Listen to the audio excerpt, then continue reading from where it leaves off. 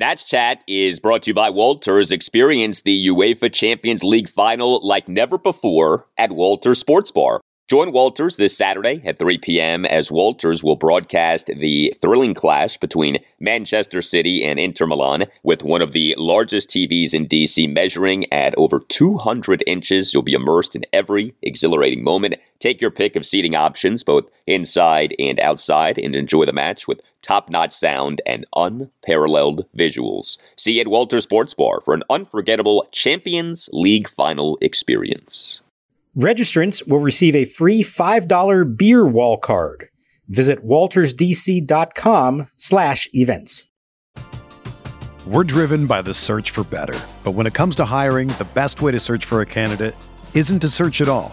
Don't search, match with Indeed.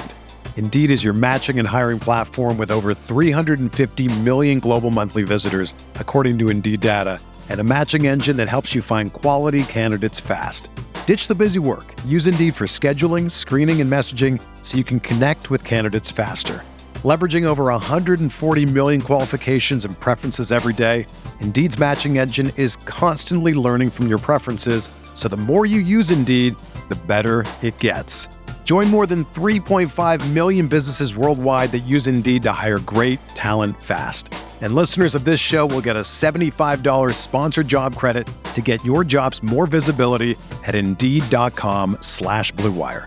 Just go to Indeed.com/Blue Wire right now and support our show by saying that you heard about Indeed on this podcast. That's Indeed.com/Blue Wire. Terms and conditions apply. Need to hire? You need Indeed.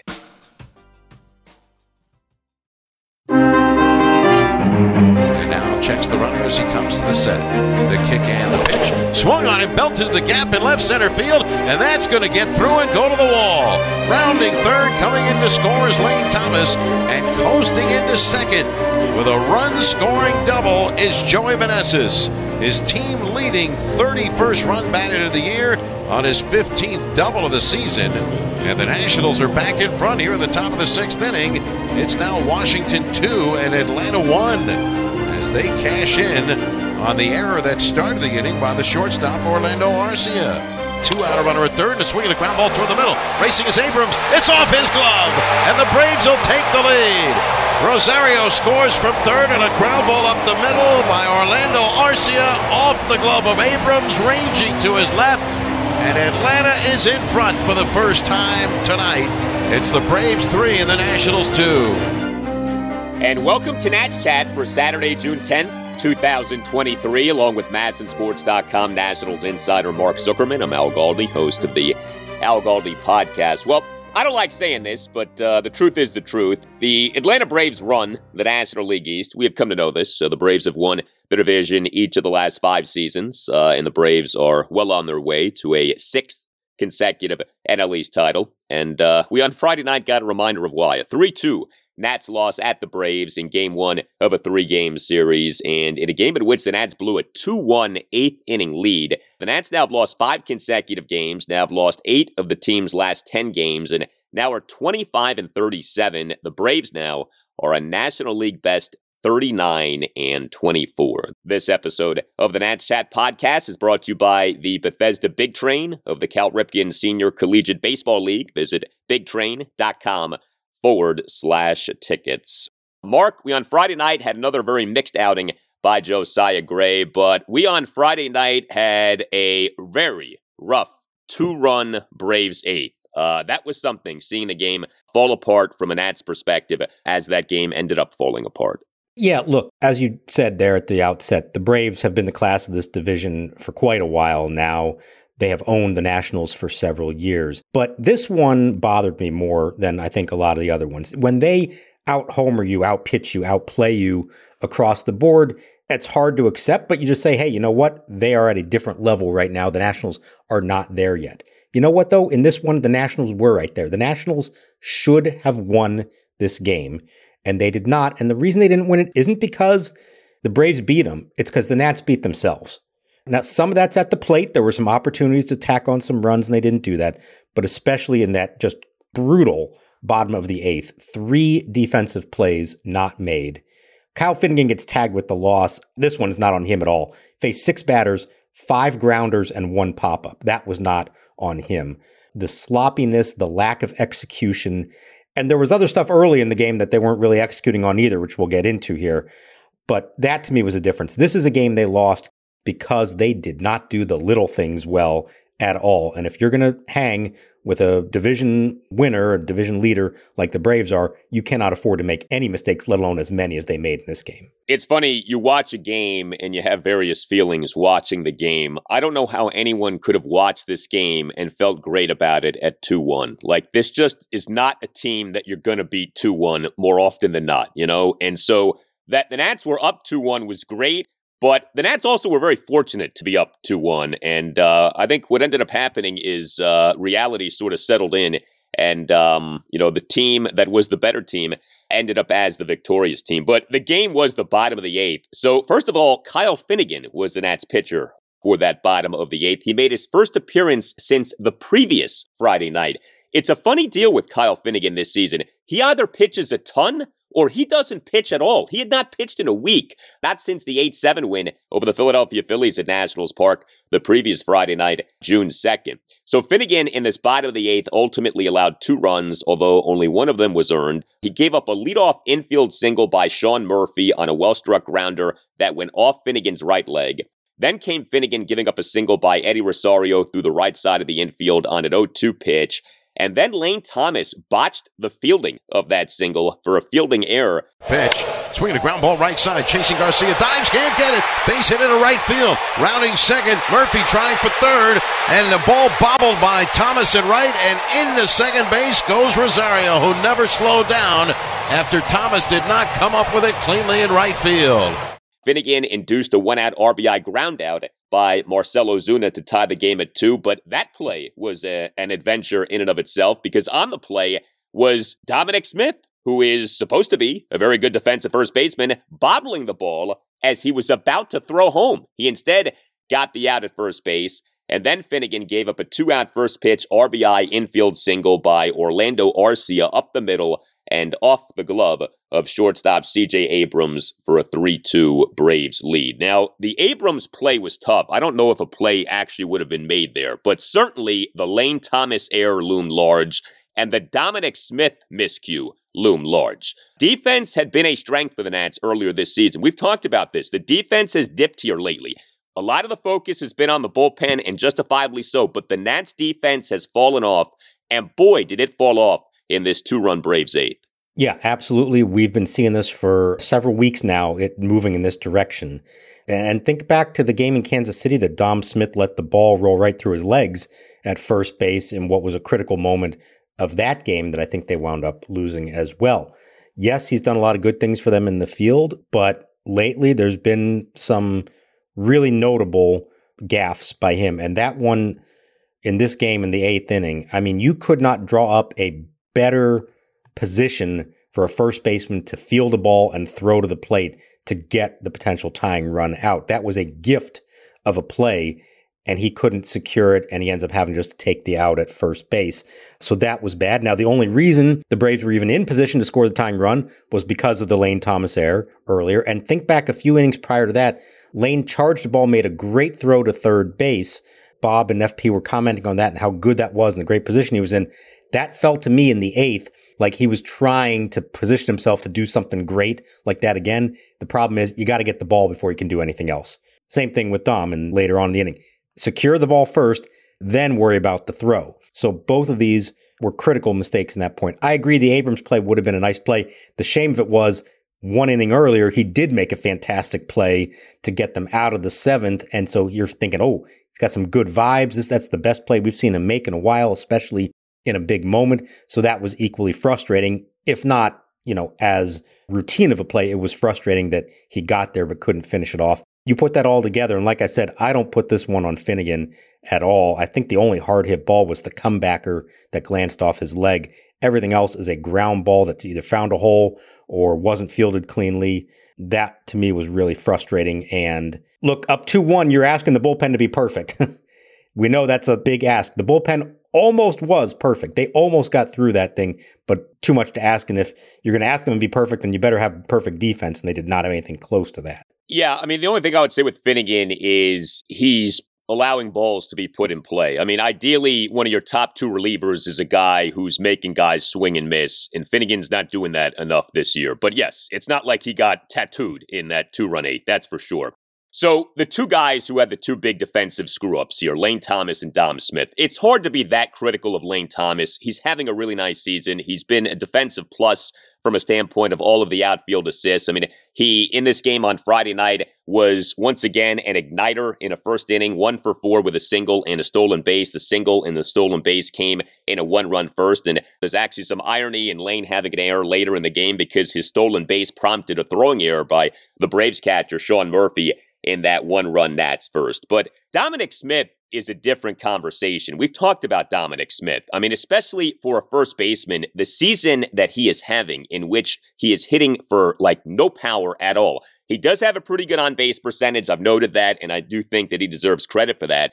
But if you're going to be an every-game first baseman, and I emphasize that everyday part because Dominic Smith is playing every day, okay? Davey Martinez is not resting Dominic Smith. Dominic Smith's slugging percentage for this season is at .301. If you're going to slug .301 as a first baseman, you better be, Keith Hernandez circa 1986 as a defensive first baseman. And while Dom has done some good things defensively, like you've noted, like we've talked about, lately the defense has fallen off. And so if he's going to slug in the low 300s and he's not going to be great defensively at first base, what are we doing here? Playing this guy every single game at first base. Yeah, it is becoming more of an issue, to be clear. Let's also point out that when it comes to his performance at the plate, especially with runners in scoring position, he is now 9 for 53 with runners in scoring position, another 0 for 2 in this game. So you put that all together, that does not scream everyday first baseman. You could justify there for a while, well, the defense is so important that he should be out there. The defense has not been so good that that's worth sacrificing the bat. Now, I don't think there's a major move coming. I don't think all of a sudden he's out of a job or they're going to designate him for assignment here in early June. Are there ways to give him some days off? Yes, there are. You can play Joey Meneses at first. You can put both Corey Dickerson and Stone Garrett in the lineup. You can put Ildemaro Vargas in the lineup somewhere. There are ways to do this and give Smith the day off, and I'm not entirely sure why that hasn't happened yet. You've got to think at some point that has to be under consideration. It feels like he is just lost at the plate in particular. And I don't know if one translates to the other. We always talk about guys taking their offensive struggles into the field or vice versa.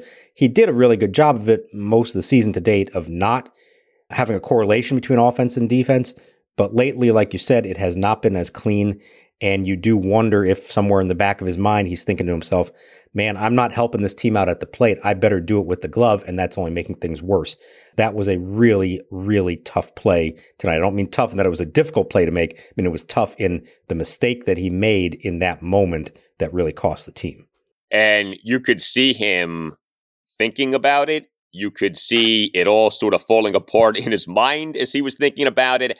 And you could see him quickly abandoning ship and trying to get the out at home and then going to getting the out at first base. It was a tough moment to watch, no doubt. Now, look, the Nats in this game scored 2 runs. The Nats in this game totaled a mere 6 hits. The Nats in this game worked a mere 2 walks. So ultimately, you lost this game because you didn't hit enough. And the Nats hitting has cooled off here lately. But no doubt, I mean, when you're up 2-1 in the 8th, in playing a game at the best team in the National League, and the defensive mistakes cost you, those defensive mistakes are what you're going to end up harping on. There is irony, though, in the bad defense of the bottom of the 8th, because as Mark alluded to, the Nats in the bottom of the 7th got an outstanding defensive play. Really one of the best defensive plays by any Nats player this season. The 3-2, Riley hits a ground ball left side. Abrams with a diving stop to his feet, throws to first in time. Big time play, C.J. Abrams ranging to his left, getting up in plenty of time to throw out Austin Riley.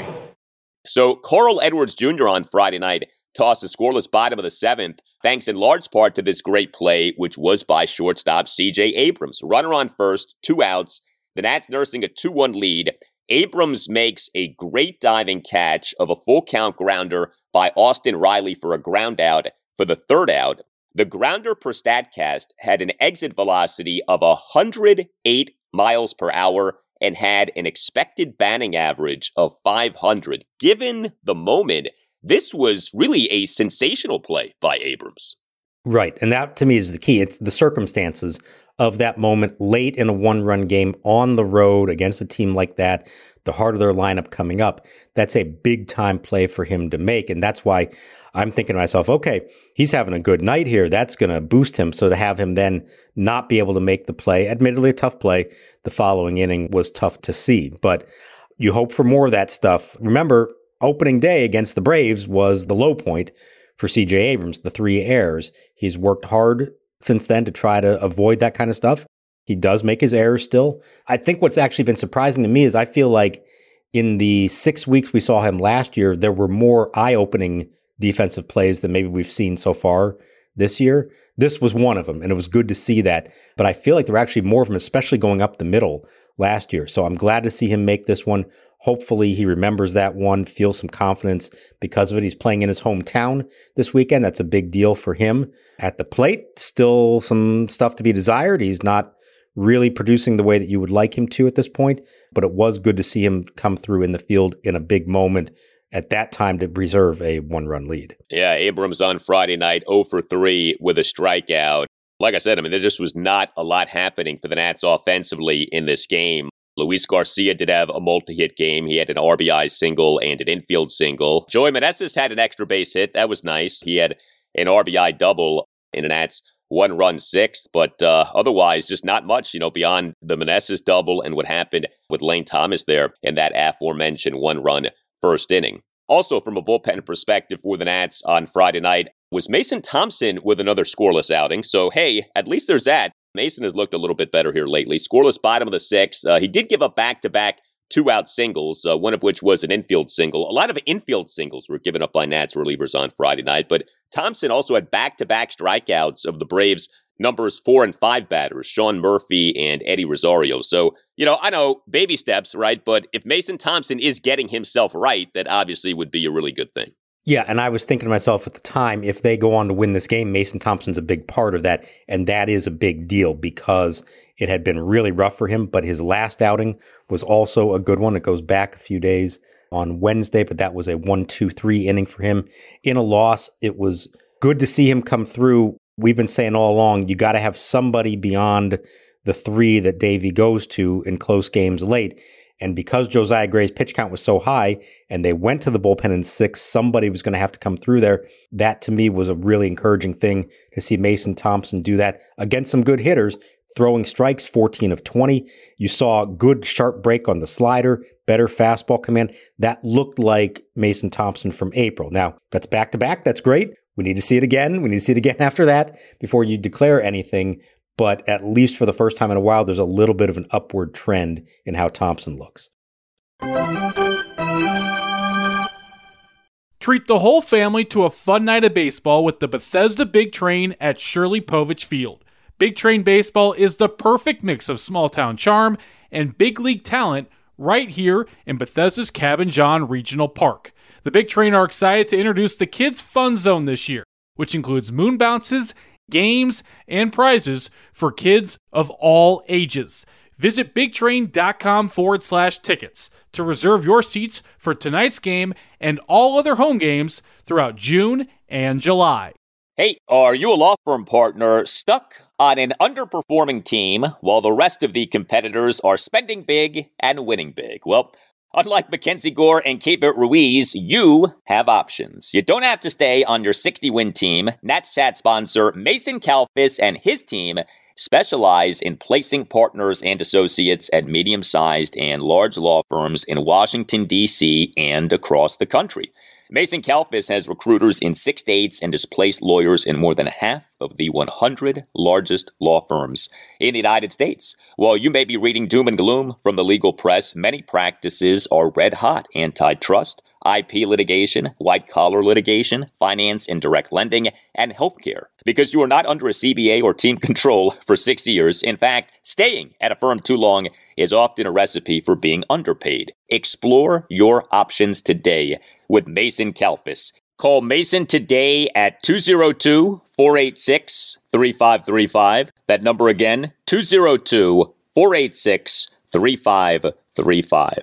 Are you looking for tickets to an upcoming event? DC might not have been on the Taylor Swift circuit, but still plenty of other events in the nation's capital, such as the Ed Sheeran concert in a few weeks in Landover. That's why you should download the Game Time app. Create an account and use code NATSCHAT for $20 off your first purchase. You get cheaper tickets, and it helps the podcast a bit. Sounds like a smooth 643 double play. Again, create an account and redeem the code NATSCHAT for $20 off. Terms apply. Download Game Time today. Last minute tickets, lowest price, guaranteed. We're driven by the search for better. But when it comes to hiring, the best way to search for a candidate isn't to search at all. Don't search, match with Indeed. Indeed is your matching and hiring platform with over 350 million global monthly visitors, according to Indeed data, and a matching engine that helps you find quality candidates fast. Ditch the busy work. Use Indeed for scheduling, screening, and messaging so you can connect with candidates faster. Leveraging over 140 million qualifications and preferences every day, Indeed's matching engine is constantly learning from your preferences, so the more you use Indeed, the better it gets. Join more than 3.5 million businesses worldwide that use Indeed to hire great talent fast. And listeners of this show will get a $75 sponsored job credit to get your jobs more visibility at Indeed.com/Blue Wire. Just go to Indeed.com/Blue Wire right now and support our show by saying that you heard about Indeed on this podcast. That's Indeed.com/Blue Wire. Terms and conditions apply. Need to hire? You need Indeed.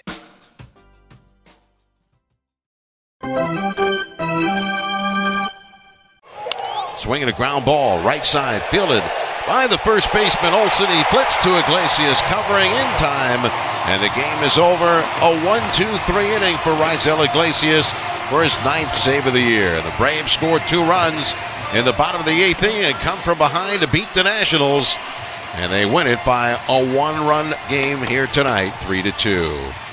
All right, so if not for what happened in the 8th inning on Friday night, if not for the latest adventures with the bullpen and the Nats defense on Friday night, Josiah Gray would be the topic for this 3-2 Nats loss at the Braves on Friday night. And this really is a matter of perspective here. On the one hand, Josiah Gray on Friday night facing the best team in the National League, 1 run in 5 innings with 6 strikeouts, gave up just 2 hits. If I'd have told you all of those things going into the game, you would have said, hey, another good day for Josiah Gray. Maybe you don't love 5 innings, but overall, how do you not love those other aspects of the outing? Well, also with Josiah Gray on Friday night, him issuing 4 walks, him issuing a staggering 4 wild pitches, and him throwing just 56 strikes versus 40 balls over 96 pitches. The truth is, this was another mixed outing for Josiah Gray. He's in a weird place here these days. He's not giving up many runs. And so I guess at the end of the day, you have to say that's what matters the most, and it is. But the process for Gray remains far from ideal. So Gray in this game, a number of instances in which things could have been so much worse than they ended up being. He tossed a scoreless bottom of the first, despite issuing back-to-back 2-out walks of Austin Riley and Sean Murphy, and despite issuing a 2-out wild pitch. But Gray, to his credit, struck out Eddie Rosario on 3 pitches, all swings and misses, with runners on second and third for the 3rd out. Gray in the bottom of the 2nd allowed the run that he allowed in this game, issued a leadoff walk of Ozzie Albies, issued 2 wild pitches, and gave up a 1-out RBI groundout by Orlando Arcia to tie the game at 1. And Gray tossed a scoreless bottom of the 4th, despite giving up a weakly hit 1-out opposite field single by Eddie Rosario to left center on an 0-2 pitch, despite issuing a 2-out wild pitch, and despite issuing a 2-out walk of Marcell Ozuna. But Gray, to his credit, then struck out Orlando Arcia with runners on first and second for the 3rd out. There is so much to take in with this Josiah Gray outing. What'd you make of what we saw from him? He was all over the place. Fastballs up and away from lefties, breaking balls down and in, all of them in the dirt. It felt like Keibert Ruiz was bouncing around all over the place. Keibert did not help him a lot in this game. Let's acknowledge that. 4 wild pitches, didn't have to be the full 4 if Ruiz had been able to just knock a couple of those, keep a couple of them in front of him. Who would ever have imagined that Josiah Gray would match the club record for wild pitches, which had been set by the illustrious Daniel Cabrera way back when. That is not something I would have expected, nor would I have expected that he would do that and still only allow one run on 2 hits in the start. But what this all told me was this. Josiah Gray's not getting hit hard. He's only getting beat because he's beating himself. Walks, wild pitches, giving away free bases. The defense, of course, was all part of this as well. He's not giving up solid contact. That's great. That's really good. But he's got to throw the ball somewhere near the strike zone and trust that he's going to get outs. It's such a difference from last year where he was getting hit hard, but he's not. His problem right now is command. It's walks, it's high pitch counts. I thought maybe, given the circumstances and what the bullpen has been like, that at 96 pitches after 5 innings, Davey might let him go back out there for the 6th and push him to 105 or even maybe 110, depending on how it went. I understand why he didn't do that. I kind of was interested to see what would happen if he did let him go another inning, because at some point he's going to have to be able to do that. If you're going to throw as many pitches as he is, you can't be satisfied with 5 innings out of him. He's got to go deeper in the game when he is quote unquote effective. But he was fortunate to get out of that with only the 1 run. But I also think it is evidence that his stuff has been good enough that he's not getting hit hard. He's just got to trust that he can throw it in the vicinity of the strike zone. Yeah, I think if it's possible to be both encouraged and discouraged about a young starting pitcher, that's kind of where we are with Josiah Gray. On the whole, you have to be encouraged by his season. I mean, his ERA is down to 3 over 13 starts. We all would have taken that and run with that going into this season. But the process continues to be bothersome. And, I mean, you don't have to be like some baseball savant to understand that right now he's getting away with results that he probably shouldn't be getting away with. This reminds me in some ways, and I know some people are going to scream when I say this, but this reminds me a little bit of John Lester with the Nats a couple of years ago when, if you remember early on, he was actually getting pretty good results. He had an ERA in the 3s, but we all said to ourselves, this isn't going to last. This can't last because he was putting a lot of guys on base. And sure enough, the ERA ended up skyrocketing into the 5s, and then Mike Rizzo turned John Lester into Lane Thomas. But you know, Josiah Gray's at a much different point in his career than Lester was in 2021. I understand that. But you know, there are results and there is process, and they are 2 different things. And one thing doesn't necessarily reflect the other. And I think it's important to always differentiate between the result and the process. Josiah Gray has had a few of these starts here lately. He's in a stretch here in which he's not pitching great, but he is getting pretty good results. But you go back to the Nats 6-4 win over the Detroit Tigers at Nationals Park on May 21st. Gray in that game, 1 run in 5 innings. There's that same line, but he issued 6 walks. So you think about that now, twice in the span of, less than a month. 1 run in 5 innings, once with 6 walks, another time with 4 walks and 4 wild pitches. That's strange. That's not normal. So yes, overall good results with the ERA at 3. Yes, he's minimizing damage. Yes, like you said, he's not getting hit hard. All of those things are good things, but don't be seduced by just the bottom line results here. There's a process here that I think is worrisome, and you do wonder if there is like a house of cards element to his season to where things could come crashing down hard. Because if he does start getting hit hard, and as the Nats are facing better teams, and as the weather warms up, and maybe he does start to give up a few homers, you know, you wonder if these results could turn ugly. I hope not, and maybe not, but I think that possibility does exist. I agree, and he is flirting with danger here, and eventually you would think that's going to catch up with him. But I do think there's something to be said for the stuff that he's throwing by throwing fewer fastballs, and he did not have that many of them in this game. He only threw 14 four-seam fastballs, 17 sinkers. He ended up throwing 36 sliders, 20 curveballs, 9 cutters. By throwing fewer fastballs, that has, I think, allowed him to avoid the heart of the plate, the barrel of the bat. And I mean, I'm looking at this game at the exit velocities off him. The Braves only hit the ball 4 times off him harder than 95 miles an hour. One of them was a ground ball. The other 3 were flyouts that didn't travel deep enough to do any damage. So again, it's not like he's given up these drives to the warning track and like, well, they just missed a homer on him. So I think some of that is his ability to make the ball move and avoid the barrel of the bat. That's great, but you got to throw it close enough to the plate so that they have to swing at it. And there were way too many completely non-competitive pitches in this game, and that was such a problem for him last year. The hitters could tell out of his hand there was no reason to swing at it. All right, we have had some Nats roster maneuverings over the last few days with obviously the postponed game for the Nationals on Thursday afternoon.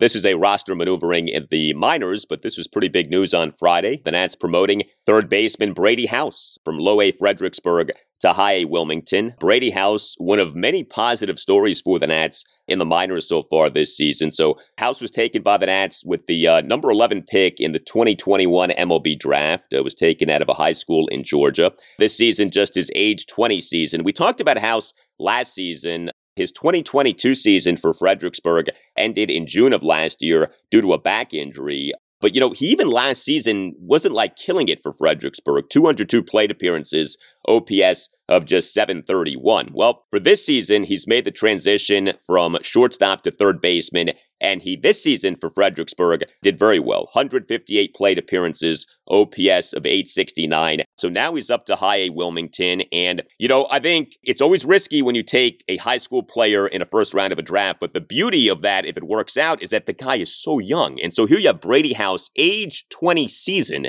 He's already at High A Wilmington. He could be playing in the majors by the time he's 22, maybe 21. That is always what is so great about taking the high school player who does work out. But really good to see Brady House healthy and doing well and now being elevated in the Nats system. So the number one goal coming into this season for him and from the organization standpoint was prove that you're healthy, go play every day after dealing with the back injury last year. Prove that. Now the next step was, okay, go actually have some success at the low A level. And he absolutely did that, while also, by the way, transitioning to third base for the first time. Everything I've heard about that has been he's done very well there. So that's a great sign that that's been the case for him. And so it's nice to see him now move up. Now, if last year went the way it was supposed to, if he was healthy, if he was productive, he probably would have started this year in Wilmington already. So he's kind of caught up now to where he was supposed to be. That's fine. Like you said, he's young, and so you can afford to have that path be a little slower and have some bumps along the way. If he does have success the rest of this year at High A ball, that's really nice. Maybe now you see him at age 21 playing in Double A next year. And as we know, you're in Double A, you're not that far away. So we'll see how that all goes for him. But the fact he stayed healthy and the fact he's been productive and hitting for power, 500 slugging percentage is a great sign, because that's what this guy's supposed to be. He is supposed to be big time power.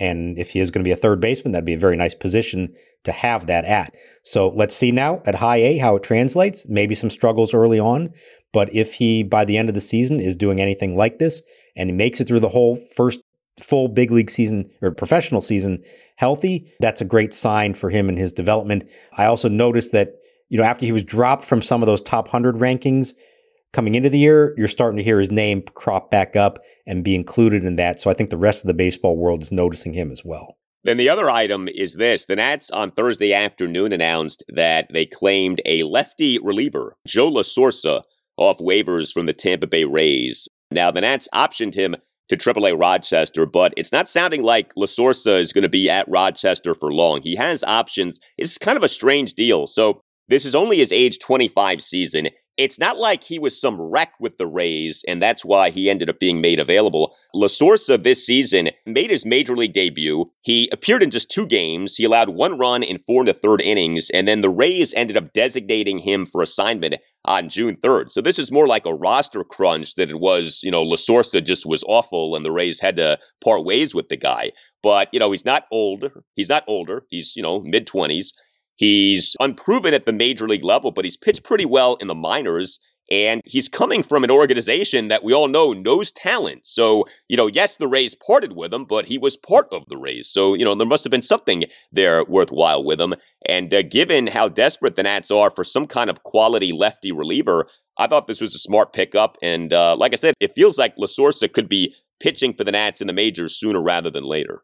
Yeah, that's exactly the kind of move that they should be making. A left-handed reliever who looks like he's had some success becomes available. You jump on that and go for it and see if he does turn into something. We don't know if he will or not. Obviously, they didn't put him in the big leagues right away, but he has options, so they can afford to wait and find out. He's not a hard thrower. I'm looking at it right now. He's a sinker slider guy. sinker in the high 80s and a slider in the 70s. So this is a crafty left-hander. That's fine. If he's effective, it works. It's something they have so sorely been lacking. I did have that little bit of pause, like you suggested there earlier. If the Rays are cutting you loose, what do they know? Because they are not an organization that just drops guys who they think have a future. So that was a little bit of a head scratcher, but I do think it was a roster crunch more than anything. And if you're the Nationals, you absolutely take a flyer on him. I'm guessing, barring any kind of blow up at AAA, we will see him before long. They'll take a shot at him. Why not? Might as well. If it turns into something, that's fantastic. If it doesn't, no real harm done.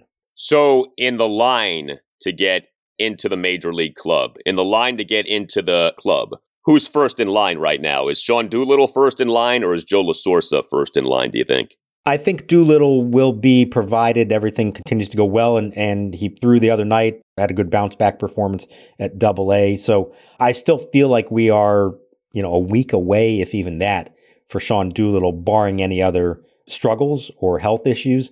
If he ends up with, 7 or 8 relief appearances and is bouncing back fine, the velocity is there, I don't think they'll wait to make that move to call him up. With LaSorsa, you can afford to buy some time, let him get acclimated there at AA or at AAA, There's also nothing that prevents you from having 2 lefties in your bullpen at once, Al. I know it's a radical thought around here, but they're allowed to do that if they want to try that at some point. We'll see how the rest of the bullpen shakes out here in the next week or two, but I would think we're going to see them both at some point. My guess is right now, just where he is in his rehab, I would think that Doolittle is not that far away. You tell us what you think. Hit us up on Twitter at Nats_chat. You can email the podcast, natschatpodcast@gmail.com, including if you would like to sponsor the show. We'd love to have you on board. Email Tim Shovers at natschatpodcast@gmail.com. All Nationals radio highlights on Nats Chat are courtesy of 106.7 The Fan. Check out our new website, natschatpodcast.com. Also, check out the website of the man responsible for the music of the Nats Chat podcast, Tim Newmark. His site is at timnewmark.com. A thank you to our sponsor for this installment of the podcast, the Bethesda Big Train of the Cal Ripken Senior Collegiate Baseball League. Visit bigtrain.com/tickets. So a while back, we asked you for your memories of October 2019, your memories of the Nationals' run to the World Series championship. We got a really good one from Clark in Vienna. So we're going to leave you with that. Hope you enjoy that as much as we enjoyed listening to it. And so for Mark Zuckerman, I'm Al Galdi. We thank you for listening, and we'll talk to you next time on the Nats Chat Podcast. Hey, Mark, Al, and the rest of the Nats Chat Podcast team. My name is Clark. I'm from Vienna, Virginia, and I've been a Nats fan since they moved to D.C. in 2006. Before I get into my favorite memory of the 2019 World Series run, I wanted to say how much I appreciate your guys' podcast. I'm serving in the military and currently stationed overseas, so because of the time difference, it's really tough for me to watch most games. I love being able to listen to the podcast each day after the game. It helps me get a sense of what's actually going on, and particularly enjoy the radio snippets of all the key moments. A huge shout out to you guys and the production team that make that possible. As for 2019, my favorite memory actually came in what is now the largely forgotten National League Championship Series.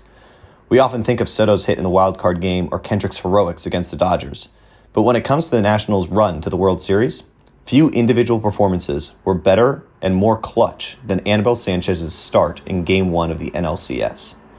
The Nationals were coming off a physically and emotionally exhausting series, an awesome series, but an exhausting one, and playing a very good team and a franchise that I don't need to remind anyone has tormented us in the postseason in the past. I thought the series as a whole, but the first game in particular, had the potential to be huge letdowns.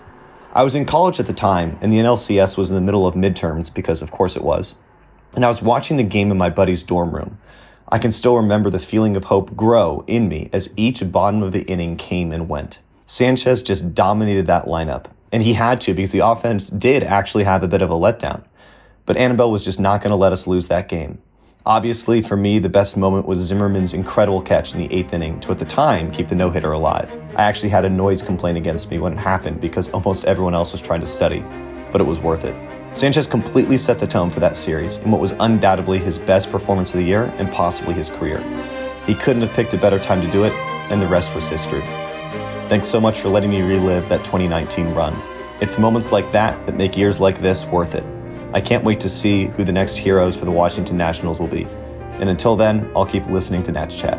Thanks, guys. Hit by a pitch was Arozarena, the pinch hitter. Here's a swing and a line drive. Caught by a diving Ryan Zimmerman to his right. What a play by Zimmerman, leaving his feet. A headlong, diving, backhanded catch by 35-year-old Ryan Zimmerman. One away in the bottom of the 8th inning.